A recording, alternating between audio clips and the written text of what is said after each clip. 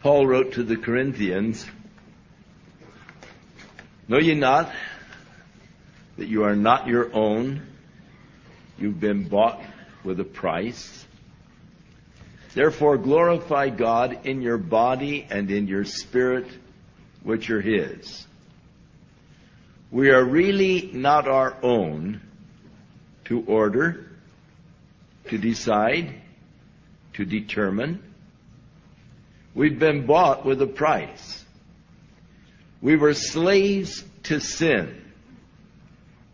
We were being held in the bondage of sin. But Jesus redeemed us. He purchased us with His own blood, that we now might be the servants of Jesus Christ. We are not our own. We've been bought with a price.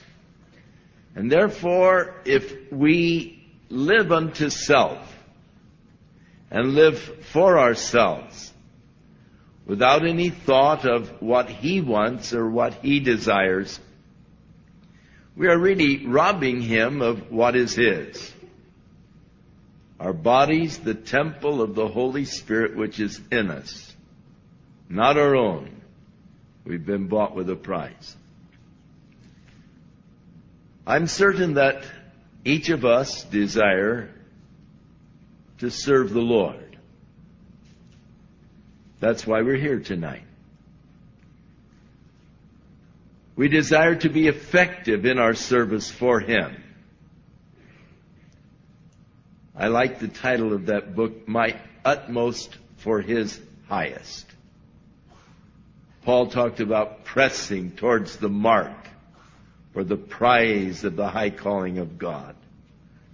He reminded us that though we all run in a race, or all run in a race, only one receives the prize, so run that you might obtain. That encouragement of an all-out effort on our part as we serve the Lord Jesus Christ.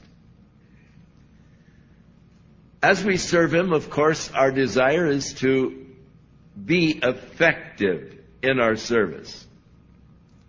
We read the book of Acts.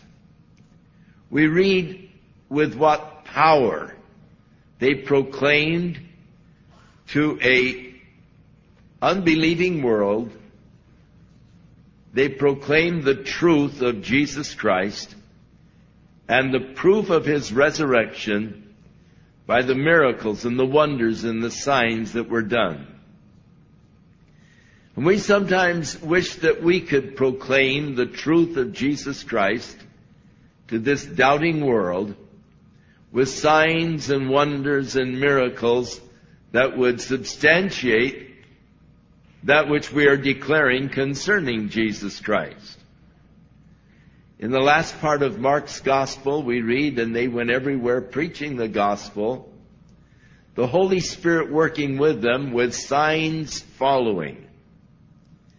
And we would each of us like to have that kind of power in our lives and through our ministries, that we would be really effective for the Lord. And so it is important that we take a look at these men that God was using in such a powerful way in that first century to proclaim the truth of Jesus Christ.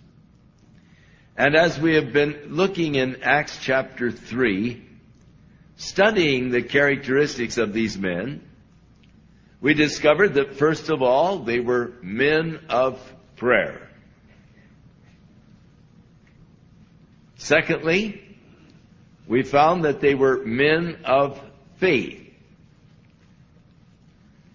And then we found that they were men who were not ambitious for their own sakes or glory, but they were only desiring to glorify Jesus Christ and to bring glory to Him. They had come to the cross in their own lives. They had reckoned the old nature, the old life to be dead, crucified with Christ, and living now for Him. Now tonight we're going to look at another characteristic of these men. And we find it beginning in verse 18 of the 3rd chapter of Acts.